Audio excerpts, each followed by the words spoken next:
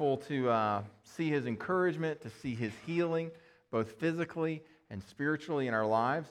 Today we jump into a new subject matter, politics and the Bible.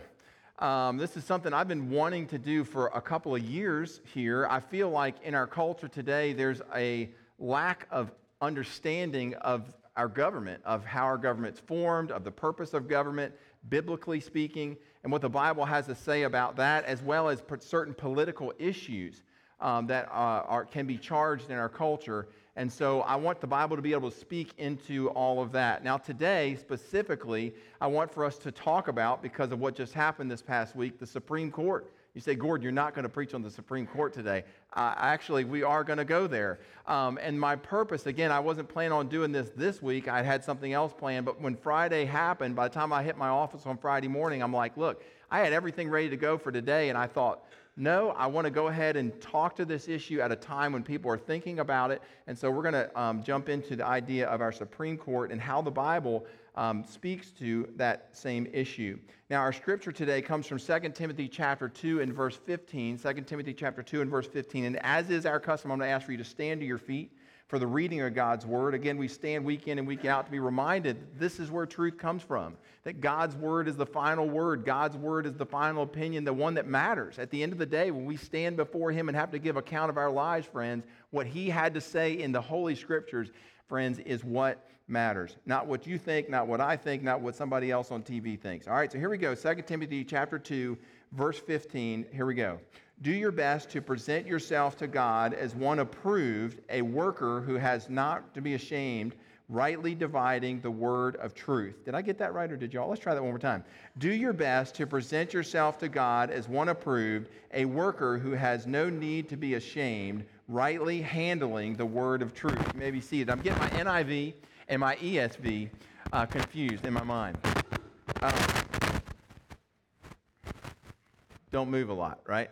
All right, so that's our text for today, and these are the words of Paul to young Timothy. Paul is in Rome. He's writing this in chains. He's writing this from Rome. He's expecting to get his head chopped off sometime, and so he has Timothy, who is, I tell you what, can y'all shoot up the lights? I don't know if I've fallen asleep on me this morning. I worked hard on.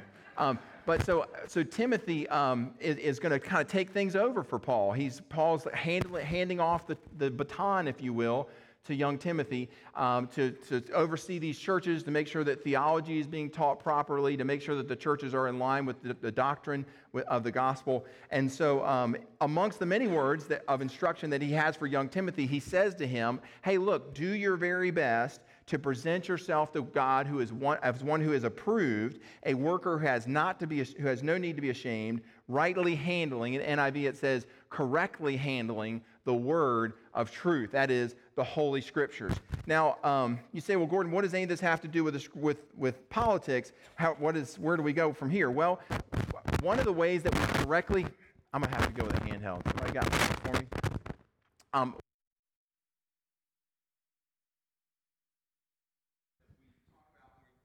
In the area of hermeneutics, number 3, check, 1, 2, there we go. All right, so in the area of hermeneutics, which is this understanding of how we interpret the Bible, how we interpret Scriptures, there is 2 different Greek words. One is called exegeo, and another is called eisegeo. It's where we get the terms exegesis and eisegesis. Exegesis is the idea that we're going to go to Scripture and then pull out of Scripture the meaning that's already there.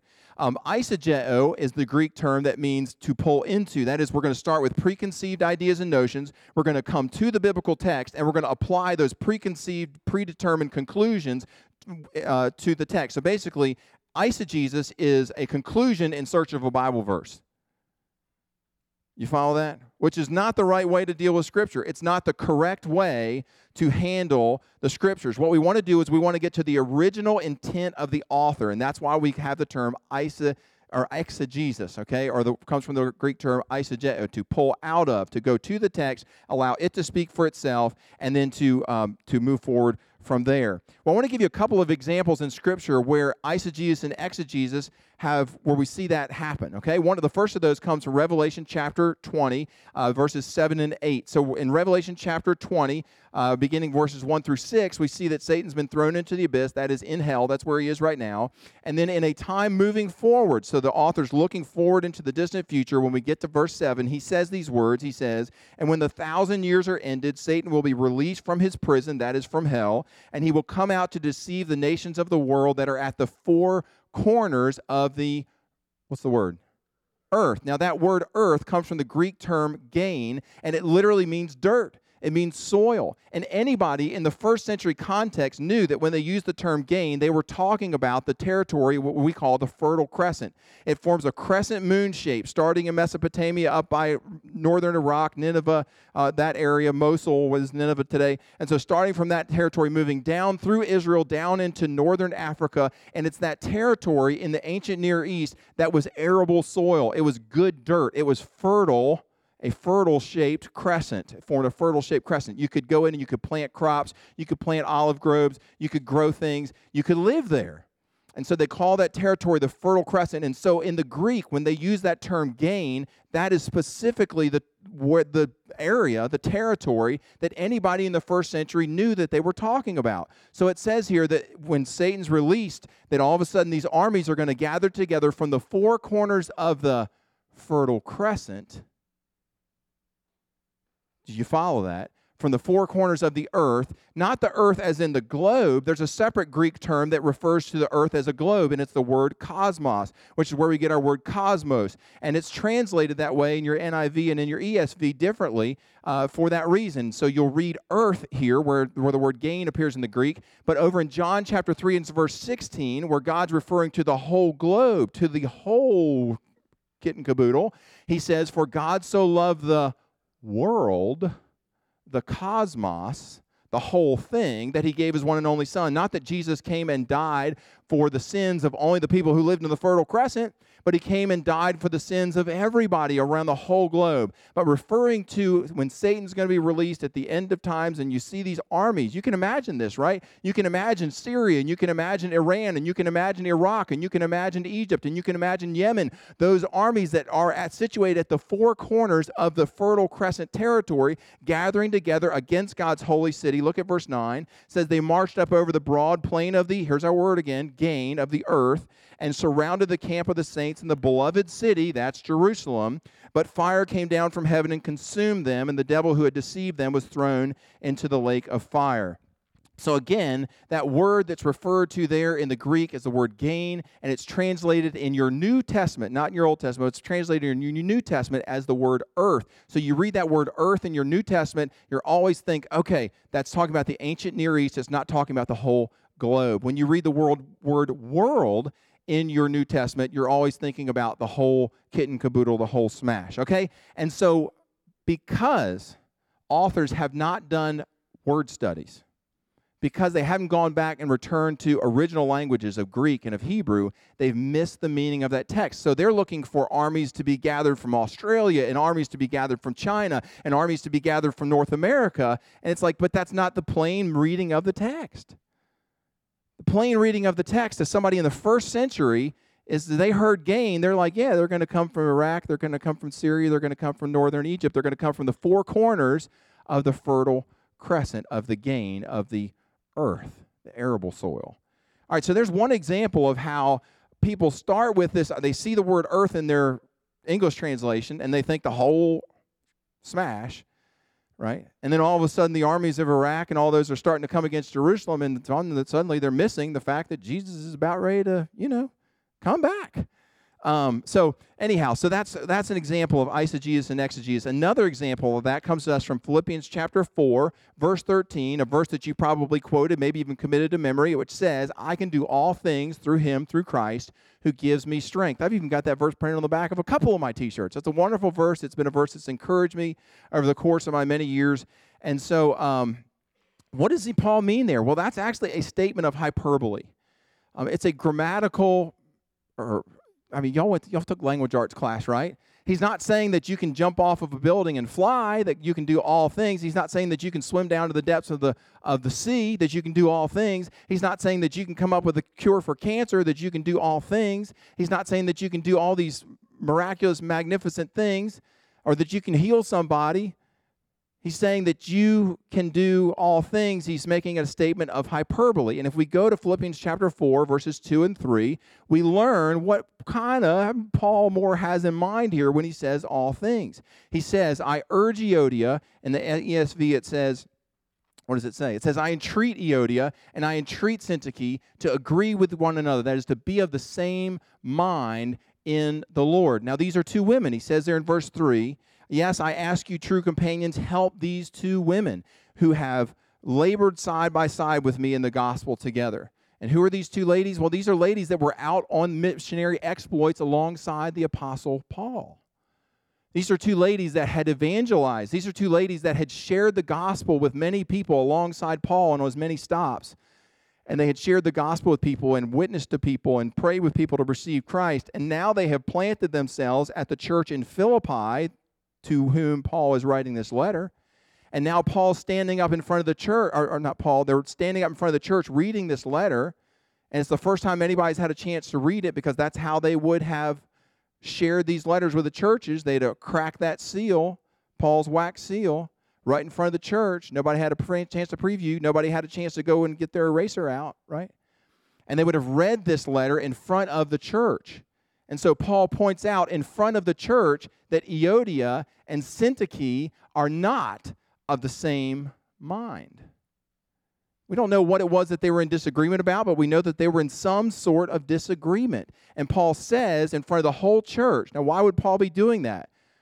Again, thinking about the historical context of what's going on there, we would imagine that the church has gotten caught up in whatever this disagreement is, that it's polarized into its two parts, that some people agree with Euodia and some people agree with Syntyche, and that people in the church is kind of split and divided down the middle.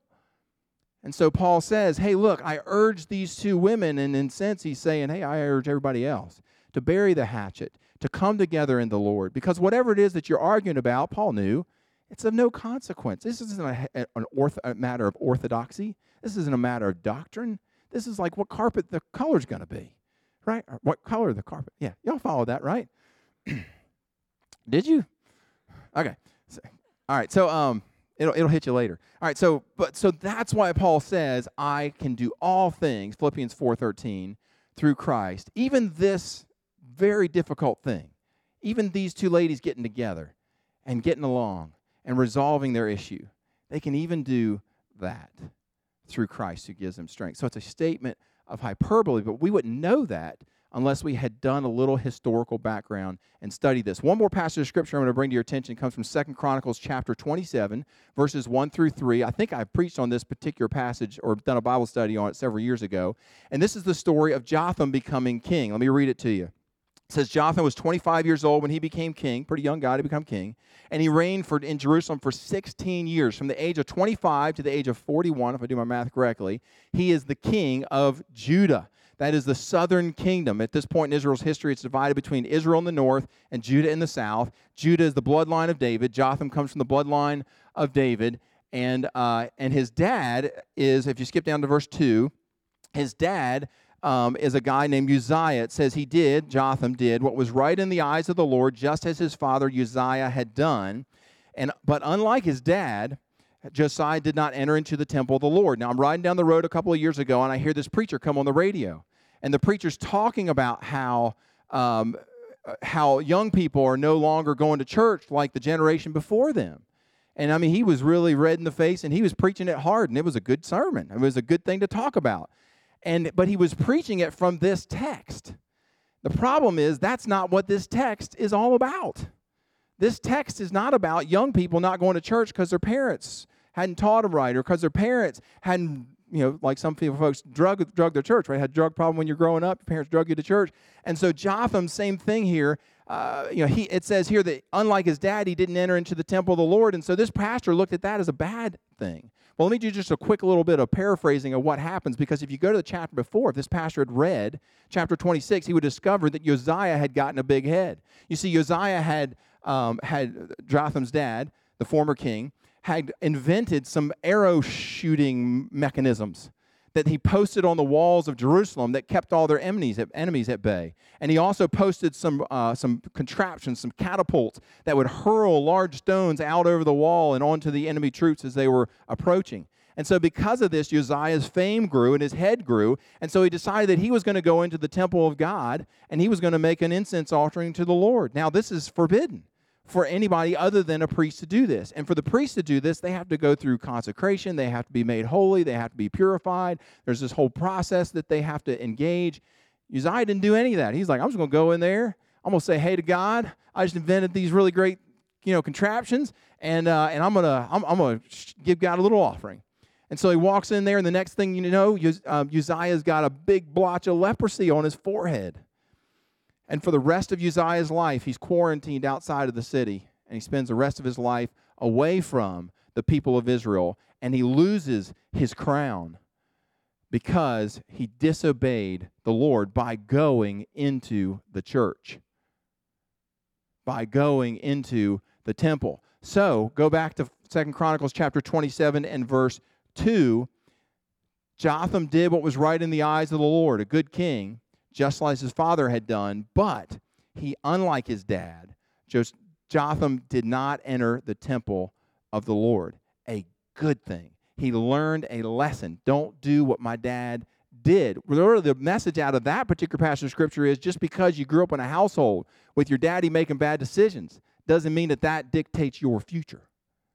That'd be a great message, right? And that's what that text would have preached. But again, he didn't read chapter 26 in order to understand chapter 27. So you got to do some contextual work to understand. Now, my point in saying all of this, you're like, please, Gordon, get to it.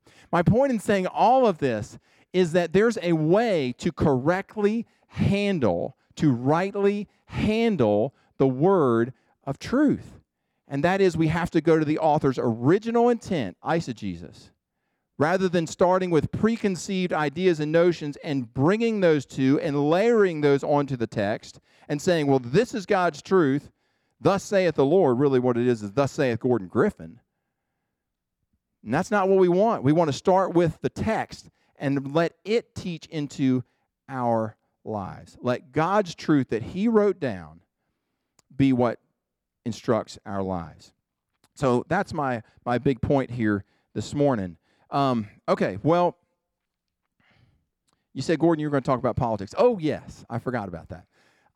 That's just our warm-up this morning, which means it's time for us to now make a little transition here and ask the question we ask every week, which is, what difference does all this make to my life? You say, Gordon, you said you're going to talk about politics. I'm interested in that. But also, eisegesis, exegesis, Jesus Christ. I don't understand, how does this impact where I'm living every day? What does this have to do with my everyday life? Well, y'all have heard of Webster's Dictionary before, right? Yes, hopefully so. All right, so Noah Webster wrote Webster's Dictionary. He was a brilliant mind. He learned over 20 languages in his lifetime. Crazy smart guy. And he produced the first North American dictionary, if you would, with over 70,000 words. He was crazy about vocab. He loved vocab. But one thing we don't know so much about Webster is that he was also one of the founding fathers of our nation. Noah Webster was among the first to call for the Constitutional Convention to say, hey, look, we've got this new nation. We've declared ourselves as independent from Britain, but now we need to formalize some sort of a document that's going to govern us, that's going to hold us together as a nation, as a people, that's going to preside over us, that's going to give us direction for our future. We don't want anarchy. We want a government, and so the Constitution was going to put that in place. Webster, in talking about the meanings of words and how they shift and change, was very concerned. So he understands that the meanings of words over the course of generations, over the course of centuries, that the meanings of those words can change. And so he writes about that, and he was concerned that was what was going to happen to the Constitution. So here's what he has to say. He says, and I quote, in the lapse of 2 or 3 centuries, he's observed this in history, go 200 years, go 300 years, he said, changes have now taken place which in particular passages obscure the sense of the original languages.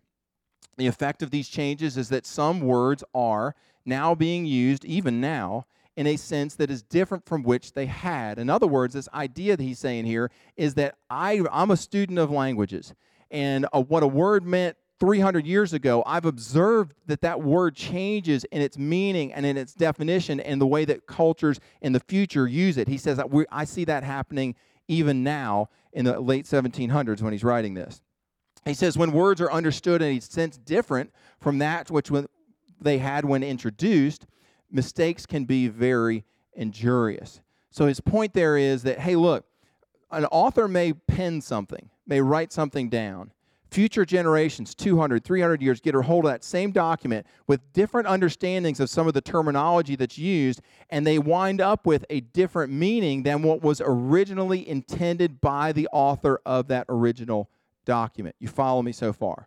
This is Noah Webster's chief concern, that this was not only happening to the Scriptures, that this was not only happening to other documents, but that this would happen to the Constitution itself. President Thomas Jefferson warned of this same danger when he instructed Supreme Court Justice William Johnson. He said, to carry ourselves back to the time when the Constitution was adopted, recollect the spirit manifested in the debates. He's instructing this justice. He's saying, hey, look, you want to know what we meant when we wrote down those words? Go back to the spirit of the debates that we were having. He says, instead of trying or inserting some sort of a meaning and squeezing it out of the text or inventing some meaning when you didn't know what we really meant, conform, he said, to the probable one in which it was passed. James Madison declared, I entirely concur in the propriety of resorting to the sense in which the Constitution was accepted and ratified by the nation. In other words, the sense, the meaning that we intended it for. He says, in that sense alone, it is the legitimate Constitution. In other words, what were we thinking at the time when the constitutional founding fathers wrote down that document? And that's what we want to get back to. It's the same interpretive skills that we apply to the Scriptures. He's saying, look, we need to use that same honesty when it comes to our Constitution. Madison, Jefferson, and Webster are not interested in the opinion of some future person, but rather they want that future person to come and seek out their opinion. And that's why they wrote all these letters back and forth to one another. And they wanted the future justices and future judges to go back and read those letters to make sure they were inside of the mind of the original author and the original author's intent. Justice James Wilson, one of the one of only six to sign both the Declaration of Independence and the Constitution, wrote these words. This is Supreme Court Justice Wilson. He said, the first and governing maxim, as the first thing that justices should do, is in the interpretation of a statute or a law, is to discover the meaning of those who made it. These guys were not fools. They understood that future generations, either by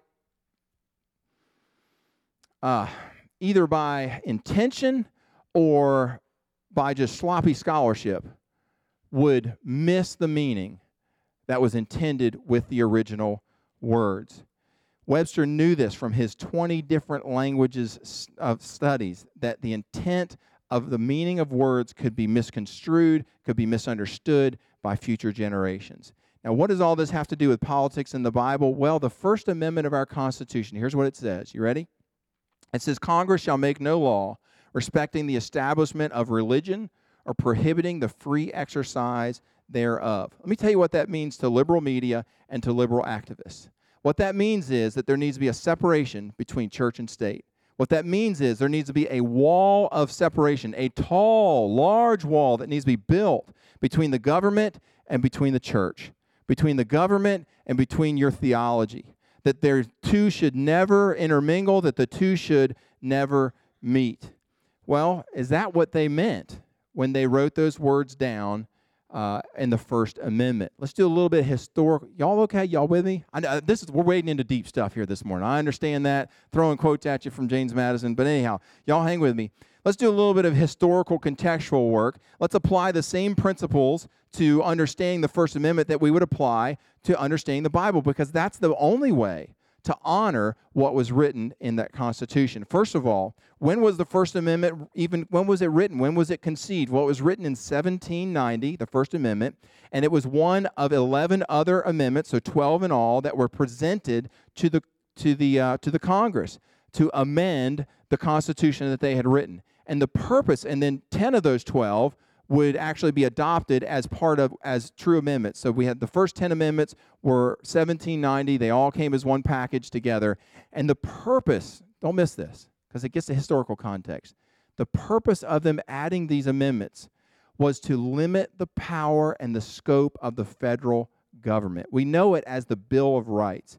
They had a concern that the federal government was going to become so large and so powerful. They'd just come out from underneath the boot of Britain with its king, and they had watched how dictatorships across the world had made subjects of their people rather than allowing people to live freely.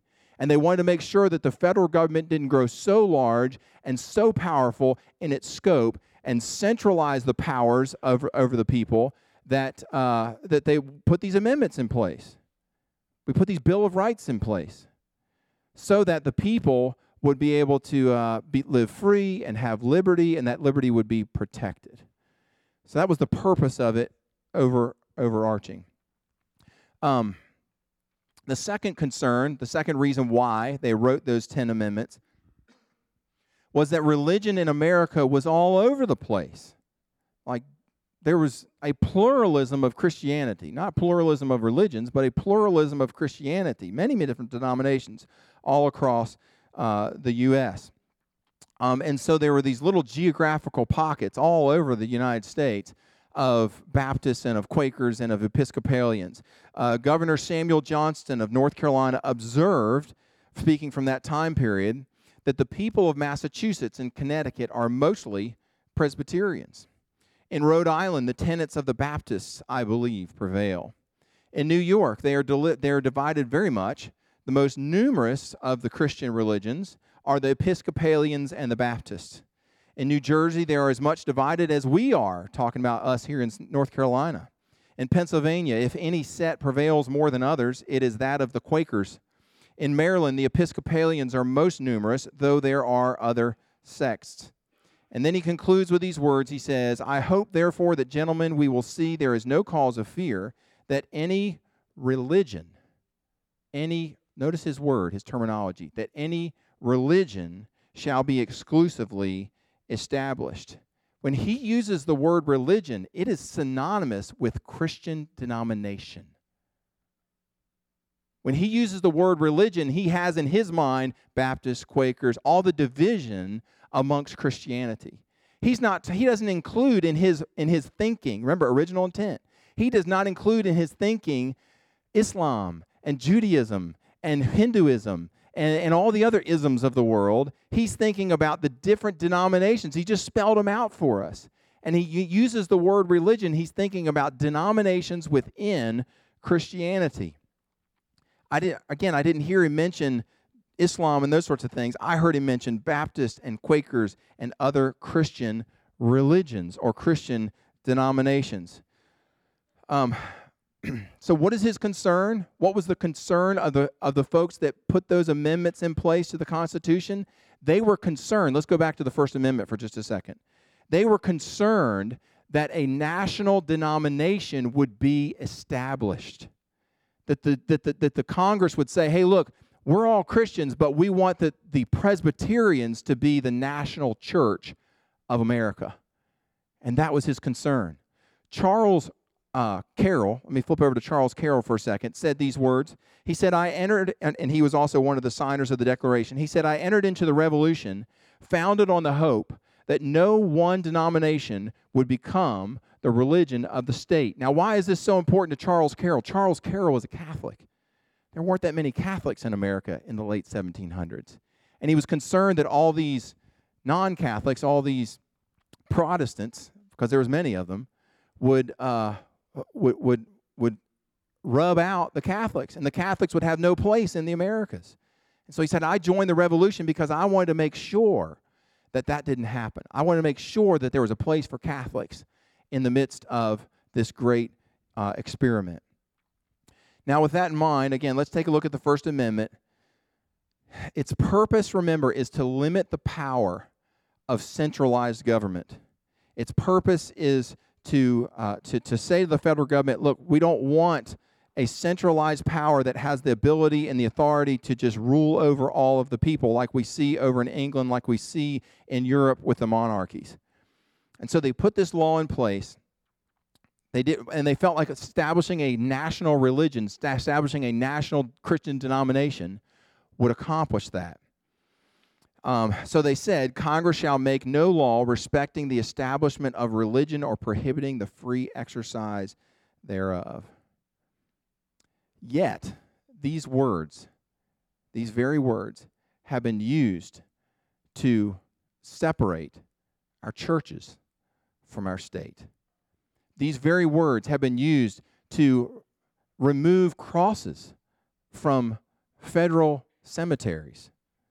These very words have been used to eliminate nativity scenes on the courthouse steps. These very words have been used to take prayer out of our schools and to remove the 10 Commandments from courtrooms across America. Friends, never was that the intent of our founding fathers. Now, what difference does this make to you and to me? We need to be comfortable. I don't care how you fell on the whole Kavanaugh thing, all right? That's up to you. You pray about it. You ask the Holy Spirit how to encourage you to vote or whatever. But the one thing we should all, as Americans, agree on is that justices who are appointed use these principles of interpretation where we seek the original intent of the author, rather than starting with some idea, some pre-drawn conclusion, and then running to the Constitution in search of some sort of that's not fair. It's not fair to the Constitution. You can basically rewrite the law to be whatever you want it to be.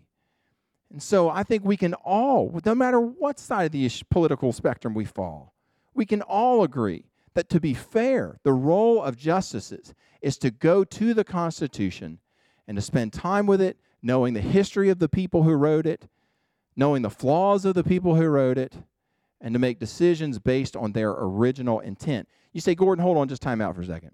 You are so naive. You are so naive. I mean, you missed the big point, is that the Constitution, unlike the Bible, the Constitution is a book written by fallible people. We should be able to change it. And you know what? We have a process in place to do just that. And it doesn't come from the bench. It comes from the legislative branch of government, where debates can happen, not from 9 people who are unelected officials who sit on a bench and declare, "Thus saith me," and who impose their opinions and their pre-drawn conclusion and their ideals upon the American people. So yeah, the Constitution is a fallible document because it's written by people, and it will need to change because of the changing needs of society and those sorts of things. But these principles of interpretation that we use, of exegetical principles, it's called hermeneutics. Y'all don't want to know that. But anyway, principles, those same principles ought to be applied to the Constitution just the same as they be applied to Shakespeare, just as they be applied to your Bible and mine. That's the only fair way to correctly handle the Constitution or whatever the document may be. You say, Gordon, okay, I appreciate all that. Let's bring this back to the Bible, though. I was at a church conference several years ago, and I was utterly disappointed by what I heard come out of the mouth of the presenter.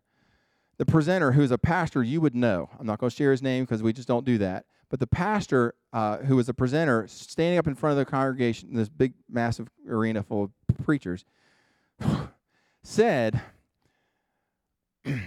"What's the problem with the Bible being an open book? God still gives revelation. God still teaches us truth. The Bible, what's wrong with it being an open book?" His meaning is, what's wrong with the Bible changing? What's wrong with the Bible evolving? What's wrong with the Bible? Why do you have to think the Bible is a closed book? Why do you have to think that God said all that there was to say? Well, Revelation chapter 22, straight from the mouth of Jesus, said these words, verse 18. Oh, he didn't have them. All right, so I'm going to go to the back of my book. Revelation chapter 22. I threw those at Tim last minute. You wouldn't believe the stuff I threw at Tim last minute today, but I really threw those very last minute. So Revelation chapter 22, verse 18 says, Jesus says, I warn everyone who hears the words of the prophecies of this book. If anyone adds to them, God will add to him the plagues described in this book. If anyone takes away from the words of this book of this prophecy, God will take away his share in the tree of life and in the holy city, which are described in this book. Friends, this is a closed document. It is not up for debate. We don't get to add to it. We don't get to subtract away from it. It is a source of authority for your life and for mine. And to correctly handle it, we must come to it seeking the original author's intent. What did that author mean when they wrote down? What did the audience hear in the first century when they heard those words? All right, let me sum up. I hope that we can see that to honor a text means to seek out the original intent of the original author, to get inside the mind of the people who wrote it and of the people of that particular day. And I hope that you see how this naturally transitions into appointing originalist justices to the Supreme Court and to other appointments within our land. And if you want to edit, if you want to change the Constitution, fine. There's a method for that. It's the legislative branch. That's where that's supposed to happen. And I hope that you also see that the Bible is unique, though, among all documents in our world, that the Bible is not an open book that is evolving and changing, but that rather the Bible is a closed book, that God has said all that we need to know, that God has revealed his truth. And friends, it's everything we need to know about our sin problem, about how to have that sin problem fixed. It's everything we need to know about who God is, his essential nature, the qualities of who he is, about how to raise our family, about how our marriages should look. God gives us everything that we should need to know in this book, and we dare not add to it. To rightly handle God's word of truth. Let's pray. Most gracious Heavenly Father, we thank you for an opportunity just to learn today and to consider these principles of interpretation, these principles of how to rightly handle your word of truth. Lord, in every passage of Scripture, there's only one meaning that you intended. There may be multiple applications, but there's only one meaning. Lord, through the instruction of your Holy Spirit and through the engagement of these principles, may we be a people who are faithful to handle your word of truth. Lord, we ask that you would, through your Holy Spirit, work in our nation, that you would draw this nation back to a place where it wants to honor you and live for you and hold you and your truths high. Lord, may we not look to our government to solve all of our problems, but may we rather, as Yodi and Syntyche, learn to bury the hatchet. Learn to work things out with our neighbor. God, we just thank you so much for your death on the cross. We thank you for making a way for us to have our sins forgiven, to have heaven as our eternal home. And Lord, if there's some wound in our heart because of the events, the political events of this past week, we ask, as we share this time of communion, that you would remind us that there are greater things to be worried about in our world. Lord, instruct us. Heal us. We pray these things in Christ's holy name. Amen.